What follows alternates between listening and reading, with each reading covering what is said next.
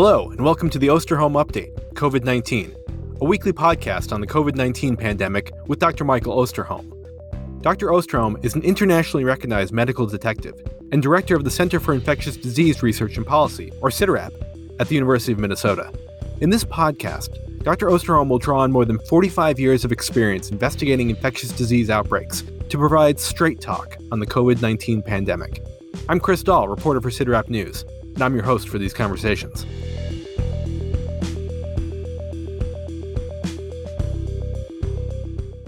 Mike, the U.S. is now at more than 572,000 confirmed COVID-19 cases and over 23,000 deaths.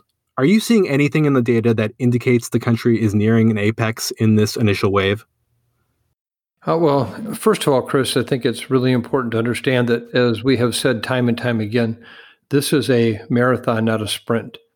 And while it seems like we've been dealing with this virus for many, many years, in fact, it's just been several months, and in this country, really in earnest, only about 6 weeks. If one looks at where we're at right now in terms of this entire pandemic playing out, I'm reminded of the quote by Sir Winston Churchill, who once said, "This is not the end. This is not the beginning of the end, but rather this is the end of the beginning." And I think that quote really aptly describes where we're at in terms of what might happen. Several points of information support that. Number one is that as a respiratory transmitted pathogen, and one that is surely what I would call highly infectious, there's no reason to think that this is not going to continue to circulate in human populations around the world until it has basically one of two things: either sufficiently saturated the human population with infection, including serious illnesses and deaths, and then resulted in the kind of acquired immunity that may approach 55 to 70% of the number likely that we would need before we would see a slowing down of transmission, or we have a vaccine. So assuming that this is going to continue, the question is, how will it continue? And this is where none of us really know. People may suggest they do, but I think this is, for all those of us who have been tracking this pandemic and have been pretty much right on in terms of predicting its next move, I think this one is the area where there's still lots of questions. Will this in fact be like an influenza pandemic, but caused by a coronavirus, in which we see that initial early wave of cases around the world, and then they fade away? Let me remind everyone that in 1918, a very similar situation happened in the spring of that year, as we've seen with this particular pathogen here. And that is that there were some very serious outbreaks in metropolitan areas in particular around the world, but it spared many locations. They did not get hit. And it was not because of any intervention, not any kind of distancing, because people didn't even really know what was going on.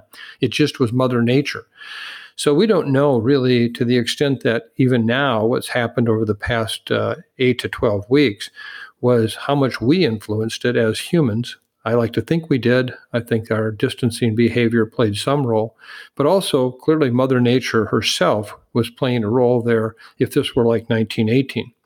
Then once we actually, as has become well known as flattening the curve, if we did that by our distancing, the question is, would it come back? Well, in 1918, as we've seen with other influenza pandemics, there was actually a lull in activity after that initial set of waves that had nothing again to do with actual human intervention. It just was a lull. And then all of a sudden, when the fall came along, it picked up. Now, I don't want anyone to think that I'm suggesting this is going to be a summertime reprieve, because in fact, as the National Academy of Science recently suggested, there's no evidence to support seasonality with this virus in terms of what it does to humans. We saw that with influenza pandemics.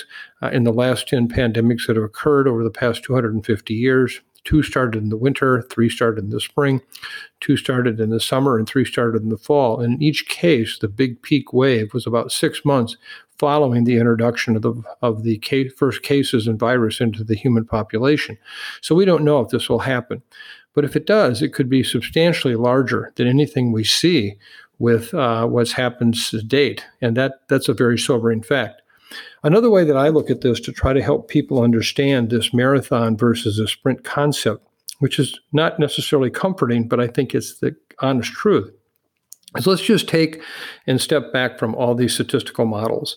We talked about that last week briefly, about the fact that a model is only as good as the conditions upon which you put in the model. If you basically suggest there will be complete control of transmission through Wuhan-like lockdown, and it's only 4 months in length, you'll get the model much like you see at the University of Washington estimate. If you look at the models from Imperial College and Harvard, you see more of a long-term 16 to 18-month event where lockdowns or mitigation strategies are only of limited value, and then you see a very different number. Same pandemic. Frankly, they could be completely consistent findings. It's just different ways to look at it in different time periods. The way I look at it, to try to give people a sense of what we're in for, is that same simple approach that I mentioned last week. If taking just the numbers of people who live in this country, 320 million, assuming that up to half of the people will get infected with the virus, which of course we don't know that. It could be much higher than that given the transmissibility of this virus, but let's just say it's half. That's 160 million people.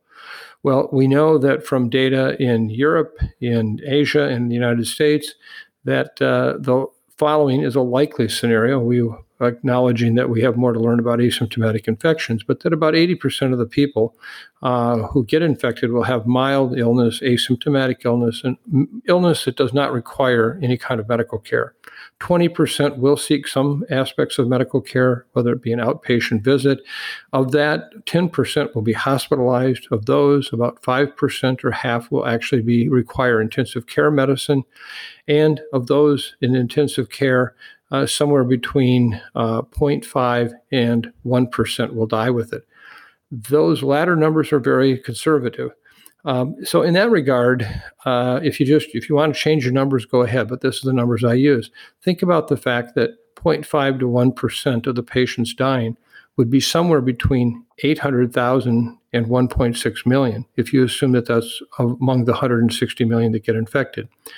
Now, to say that 800,000 and 1.6 million is a big number, it compares in that regard to the 23,000 people who have died to date. So if you just use that as a milepost, you can see we still have a long way to go. And that's important, not because we're trying to scare people out of their wits, but scare them into their wits. We have a lot more work to do. We have a lot more planning to do. We have a lot more understanding of what's coming at us. And I think it would be terribly unfortunate if we spent the time over the next several weeks only focusing on how we're going to get back to normalcy, because we still got a long ways to go. And only by considering that can we better prepare to meet that challenge. So do you see that planning going on?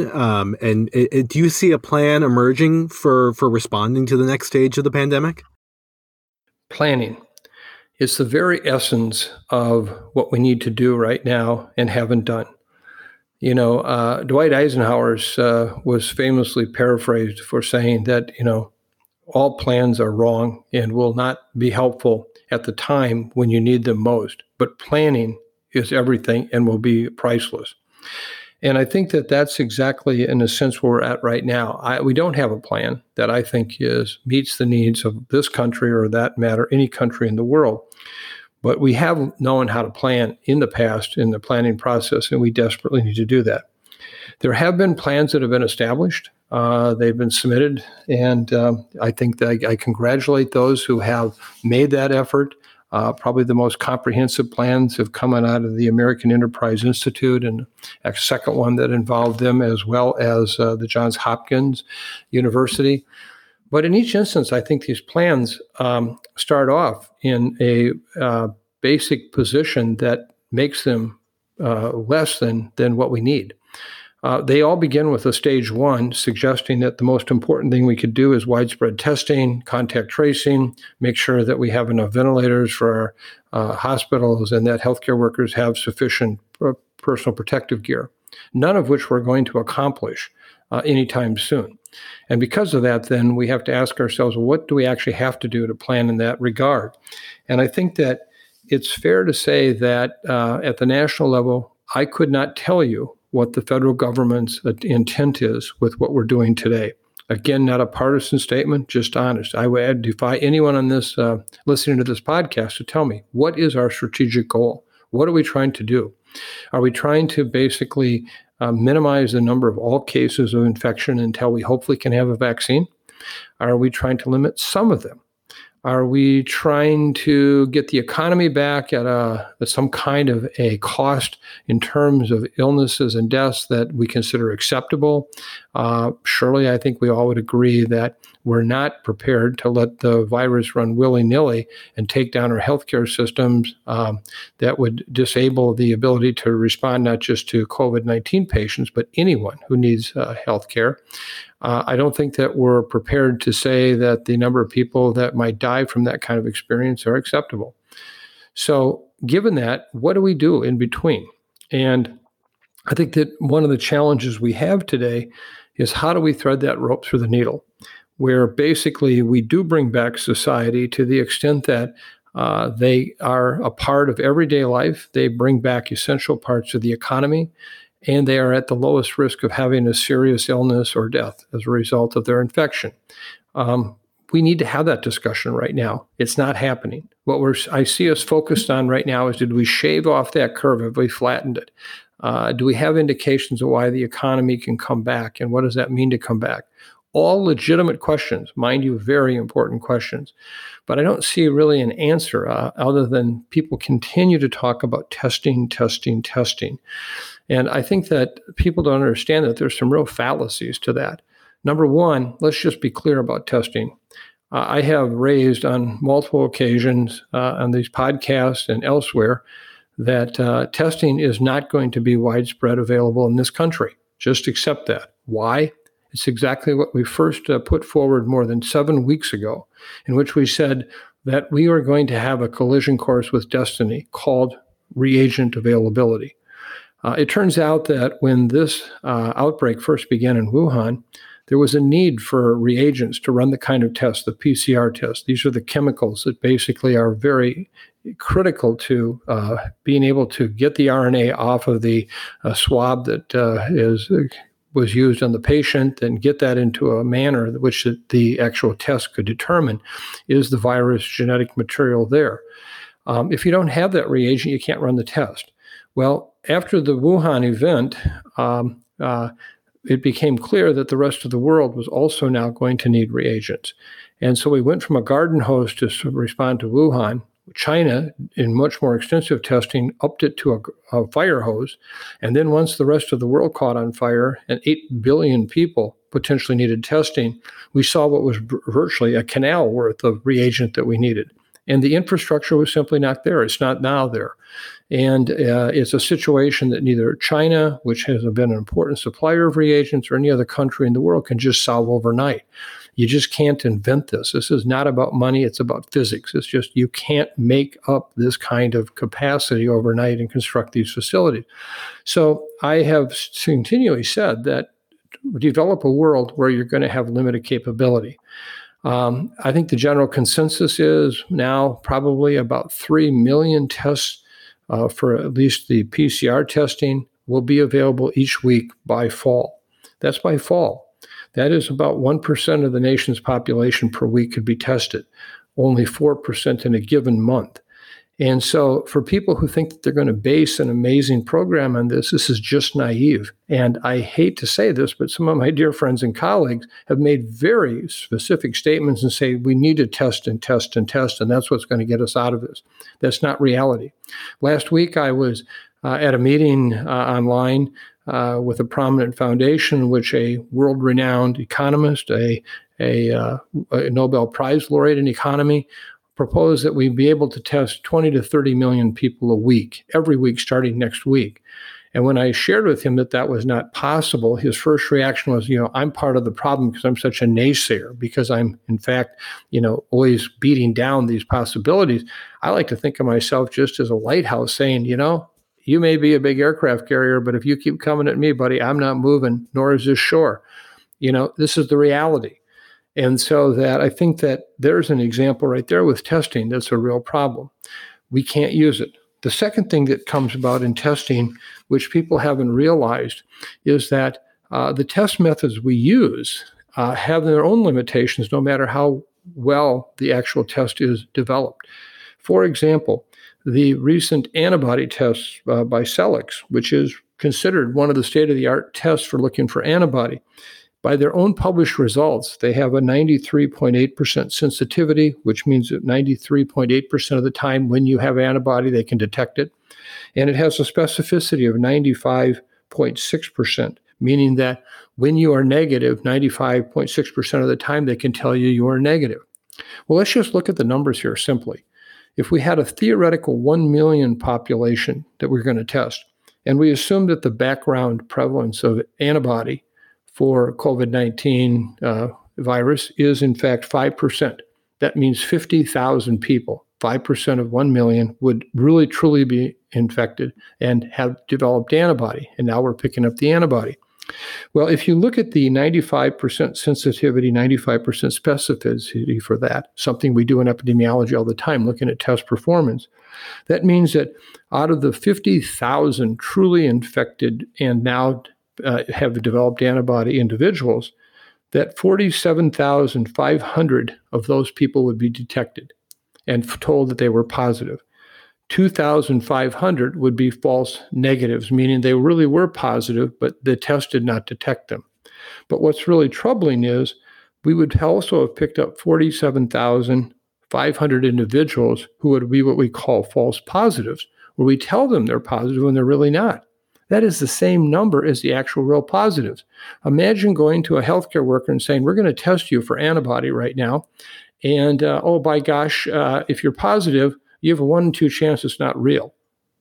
Are you actually going to use that test in a meaningful way? What are you going to do to use it?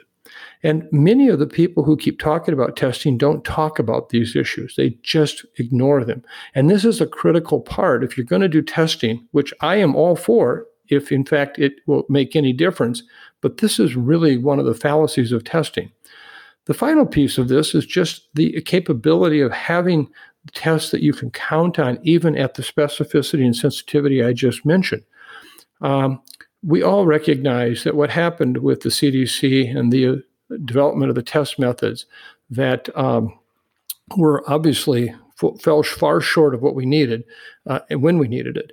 And that's a story that we'll go back and revisit one day and figure out what happened. But let's move on. What happened after that was there was such a almost what I call political debate about how many tests were available and what the public health needs were, that the FDA basically released or relaxed its position on the approval of such tests through emergency authorization. So rather than reviewing tests and actually approving them based on the full merits, they put out this very minimal criteria and said, anybody that can come to the table with test methods, come to the table. And if you can just pass this minimum test, you're capable.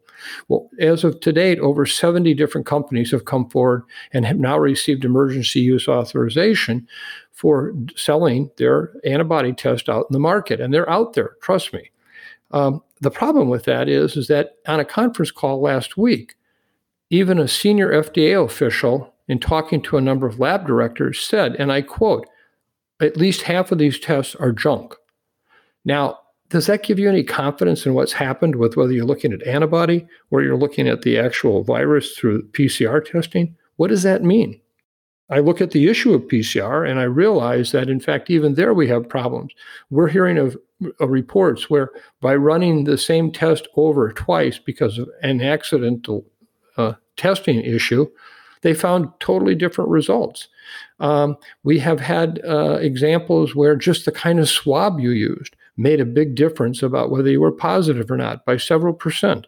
So I think that we have a lot more work to do in understanding these tests. And if we're going to tie together these contact tracing kind of activities, I really worry about that, because what are the implications for are you really positive or not? And in fact, what can you do about it?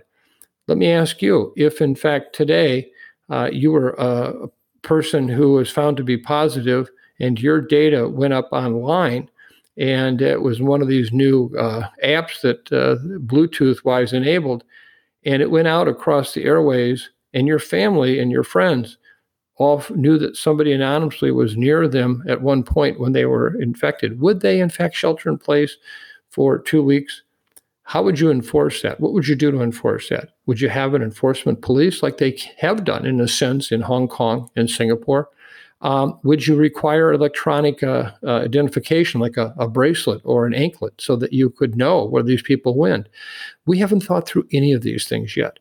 And so I'm the very first to want to do this. And back in 1985, I led Minnesota at the state health department, being the first state in the country and any government body in the world to make HIV reportable. Not AIDS, but HIV infection. And we did do extensive contact notification because at that time, based on a non-respiratory pathogen, but rather a sexually transmitted bloodborne pathogen, we had great fortune in being able to get to people quickly and to follow up on that. So I'm surely not a stranger to or any way opposed to contact tracing following a valid and comprehensive testing program. I see none of that here. And yet I worry that the whole country opening or reopening or closing or reclosing, whichever you want to look at, are all based on this testing program. This is wrong, wrong, and wrong. And so we do need other ways. And I think that's where we can talk about in a moment here, but the CIDRAP is developing its own national plan for which we think will actually add real teeth to our fight against this virus and what we're going to do about it and how we're going to get through the next 18 months. So, Mike, can you provide us with some more details on that national response plan that CIDRAP is working on? Yes. In fact, it's broken down similarly to some of the other plans, and there's obviously a phase 1 and 2, 3 type of approach. In phase 1, we're looking for really tangible returns. Not kind of, test everybody or make sure everybody has PPE, et cetera. I think one of the most important areas right now that we need to protect in this country in terms of morbidity and mortality, and also because of its explosive contribution to transmission in our communities, is long-term care. For that matter, we could extend it to all conjugate living conditions. But in nursing homes all across this country, we are seeing tremendous transmission in settings that have had only minimal support in the area of infection control. Imagine with all these furloughed healthcare workers we have today, particularly many nurses, wouldn't it be a really very, very important contribution if we could hire them, provide them the adequate protection so that they could work in these long-term care facilities and actually help bubble them up so that there isn't transmission. If transmission appears to be occurring of this virus, they're quickly identified, the patients are cohorted, this nursing staff is there to help, they're skilled, they have a lot of expertise in overall healthcare provision. That to me would be a very important contribution right now. And the state health departments could basically hire these people and bring them in with just a minimum amount of training, and then also help target some of the kind of personal protective equipment there. What happens is, one, you stop transmission in the long-term care facility, or at least you slow it way down. Number two is all the people who came out to see Grandpa and Grandma and Kate and Uncle Bill now go back into town and they take the virus with them before they have any idea that virus is there. In addition, we see patients who are hospitalized with severe illness, moved from long-term care to the hospital. Again, you have transport now involved. You have potential cases in the hospital itself, which result in transmission. Just merely bubbling nursing home long-term care would be a tremendous benefit to us. And surely that's something that could be a national priority that could be implemented quickly. I think the area of surveillance, I've already laid out my cards why I think that we have a real challenge today with using the kind of testing that everybody is so high on in terms of its limitations. But we need information about what's happening. Health departments for years have done a tremendous job at what we call syndromic surveillance. It's looking for conditions or outcomes that aren't directly related specifically to showing that that is a specific infectious disease by testing. But for example, influenza-like illness, which is one of the syndromic surveillance programs that is sponsored by the CDC, run by state and local health departments, and with the cooperation of physicians' offices throughout the country. And during the flu season, routinely, the office reports to the health department the percentage of patients seen that had flu-like illness. And this has been a very important indicator of just what's going on with flu-like illness. Well, during these times right now, there is no flu. But we do know that it was seen in New York, it was seen here in other states, early on as the flu waned in the month of February throughout the country. All of a sudden, these little increases started to occur, and in some cases, they grew substantially, like in New York City. And here, the data were actually not picking up influenza-like illness caused by flu, but picking up influenza-like illness actually caused by COVID-19. And again, that's just one example of the number of surveillance programs that are indirect measures of what are going on that can be incredibly important tools. I'm very proud to say that the Minnesota Department of Health here in Minnesota is one of the active members in doing this. The kind of support that could help expand that could give us really critical information right now. That has been left off the charts as a potential area. This is, again, where CDC's involvement can be very important. I have been extremely disappointed in the lack of CDC involvement at the federal level in Washington, helping to make decisions, because they have provided a tremendous amount of expertise, and we need to get them back engaged. I would also say the issue about respirators and personal protective equipment. There's a lot we could do right now to make sure that hospitals are doing all they can administratively and environmentally to minimize the amount of potential transmission that can occur within a hospital, whether they be to other patients or to healthcare workers, airflow situations. How do you plan for caring for many patients in one ward without having to doff and don equipment going in and out of single private rooms? We can support that right now. Every hospital, I realize, as much as they are as busy as they are, should maybe bring back some of their nurses if they need to actually develop a much more extensive administrative plan for minimizing transmission. What other kinds of equipment can they buy? There's a powered air pressured devices called PAPRs, which basically are available today in many locations, yet that also are ones that could be disinfected on a routine basis. What have we done to look at PAPRs, and who has them in the industrial side of the house that could supply them to us, much as was done earlier with N95s? And then finally, even just decontaminating N95s. Some hospitals are already working on that, but there are many hospitals that are actually not aware of what they can do or how they can do that. Instead, they're throwing away their N95s every day. What if we could, through 3 or 4 uses, potentially actually be able to take and decontaminate these masks? What about setting up regional facilities that would assure that this can be readily done, that you set up almost like a laundry service where potentially contaminated N95s are picked up and delivered back several days later after they've been decontaminated? That's another very practical thing that could be done right now that could save us tremendous numbers of N95s that won't have to be made up on the front side of more production. And just the issue of even bringing together a national task force urgently within the first, all these things, by the way, in my mind, should occur in the first 21 days after this report comes out. We need a blue ribbon panel on testing that, number one, includes industry. It includes the best science minds. It includes the people who really understand supply chains, and say, one, what is the realistic expectation that we can have for testing? What kind of testing? Which tests should stay on the market and which tests need rapid and extensive evaluation by the FDA that should be taken off the market if they're part of that junk pile. And even looking at international sourcing. In Europe, they imported a number of tests from China early on in the outbreak, and they found that in some cases they had up to 40% of the tests gave false negative results. We've got to have a very strict monitoring of these testing capabilities. This group could be charged with providing that. Clearly, they would be advisory to FDA, but right now, this kind of testing oversight is just not occurring. So these are kind of upfront issues. Then we move into the next phase of saying, okay, how do we actually continue to support the production of PPE, mechanical ventilators? How do we match that up? One of the other things that needs to be done very quickly is we need to actually understand that the current method of moving materials through the federal government is terribly inefficient and counterproductive to what incident command is all about. When the government is currently buying equipment today 4 hospitals throughout the country. They keep about 20% of it for whatever allocation. They put 40% in the stockpile, which I can tell you right now, having talked to a number of states and particularly even a number of governors, it's like a roulette table for them. They have no idea what they're going to get.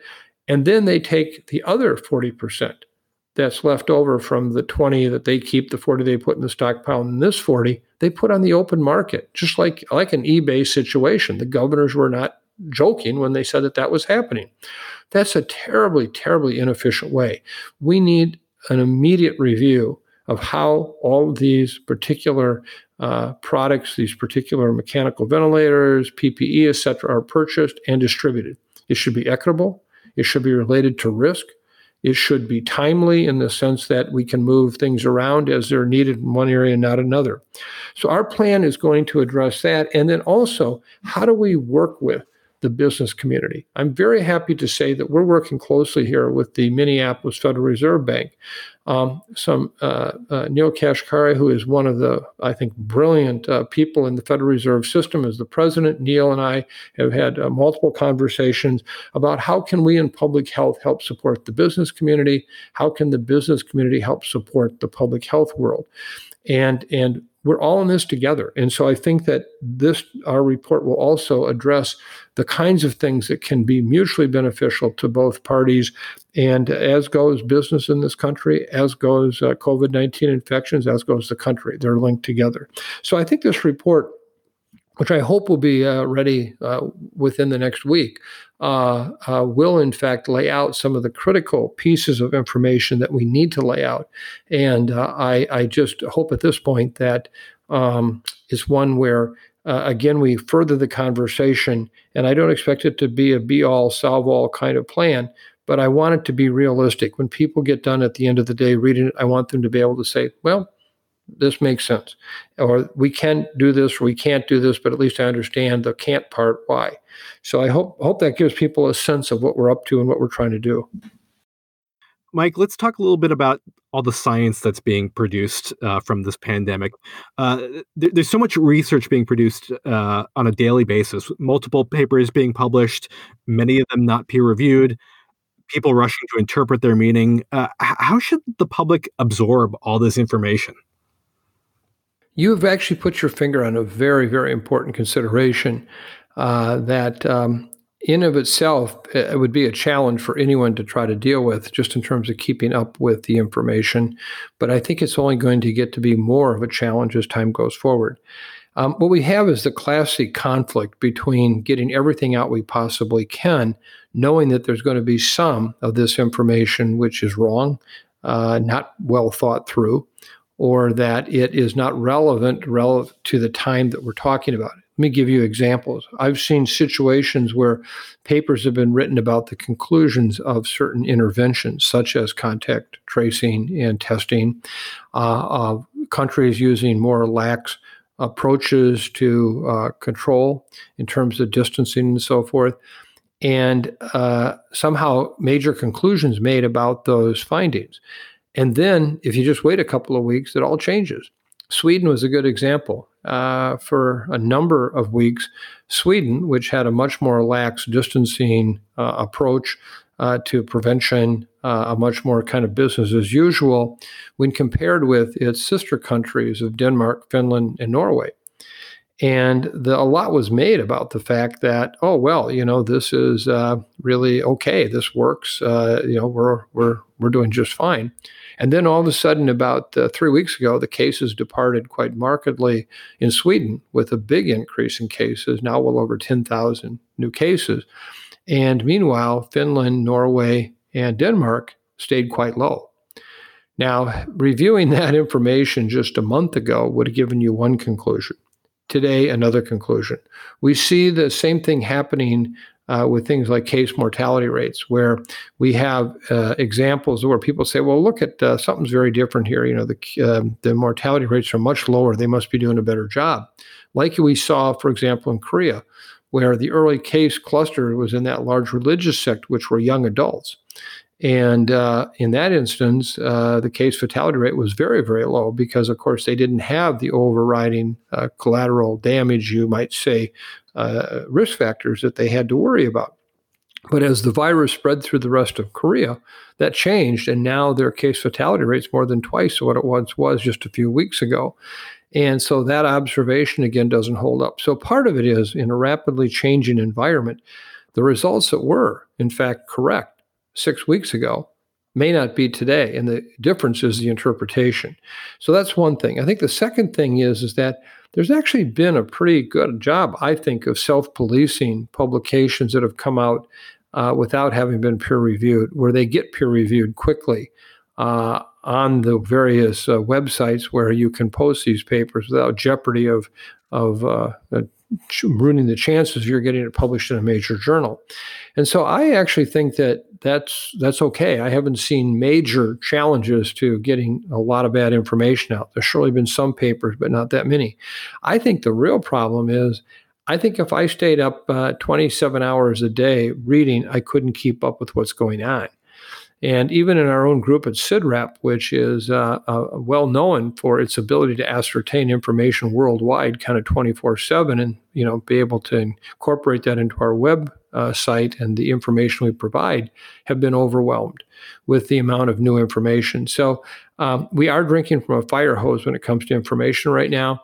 But I think that's a good thing. I'd rather have that happen than not have the kind of information that we could use today as we respond to this. So it's a challenge, but I think it's a good challenge to have. And I welcome being overwhelmed with more information as we try to figure out how to navigate our way through this pandemic. And I want to just leave one last thing, because when we talk about so much information being available, et cetera, sometimes I think the one challenge I have is I'll be reading a paper and I'll think to myself, who are all these people that were the cases? Who are all these people that died? Whose mother died there? Whose son died?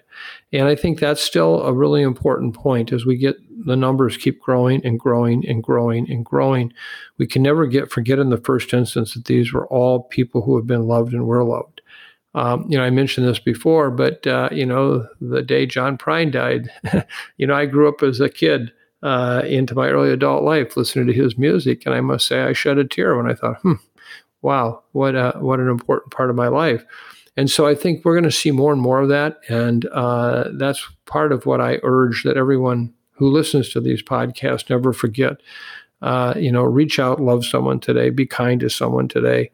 We got some tough days ahead of us, and the best way to start any day trying to deal with a tough day is to be kind to someone. So with that last bit of non-science, but truly felt feelings, I thank you all again for listening, and thank you, Chris, for helping me share this information with the world. Thank you, Dr. Osterholm, and thanks for listening to the Osterholm Update, COVID-19, a weekly podcast from the Center for Infectious Disease Research and Policy. We'll be back next week with another episode. Until then, you can keep up with the latest COVID-19 news by visiting our website, cidrap.umn.edu.